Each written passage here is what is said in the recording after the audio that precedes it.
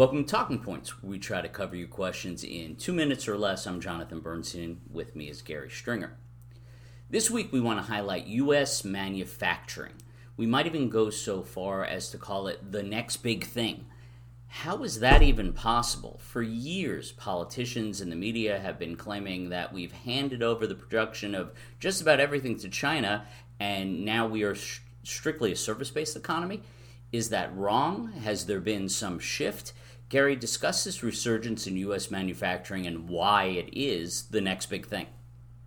Right. So it's true that the U.S. has outsourced a lot of the sort of low-end manufacturing, low-value-added things like textiles, T-shirts, and the like that you might interact with every day. But the U.S. is actually the second largest manufacturing economy in the world, and well above the number third and number fourth type of countries.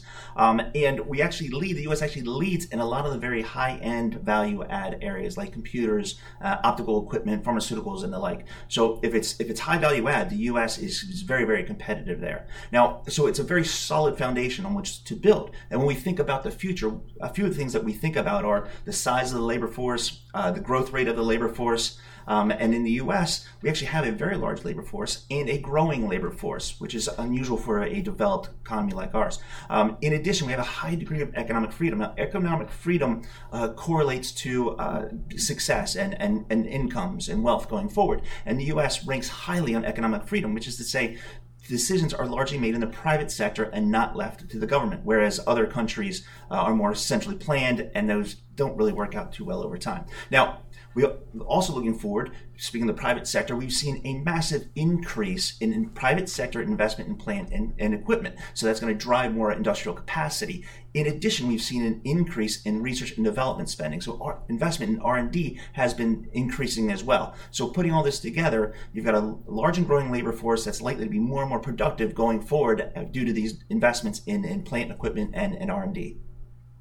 Yeah, that all makes a lot of sense. So to summarize, as Mark Twain once said, the rumors of my death have been greatly exaggerated. That is also true of the dominance of U.S. manufacturing. So all that's left to say here is buy American, right?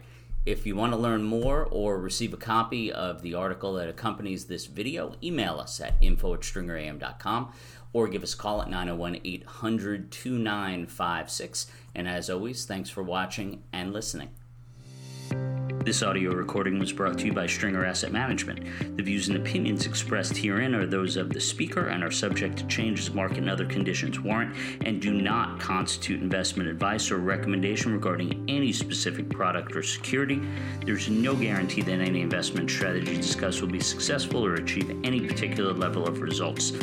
Any economic or market performance information is historical and not indicative of future results, and no forecasts are guaranteed. Investing involves risks, including the potential loss of principal.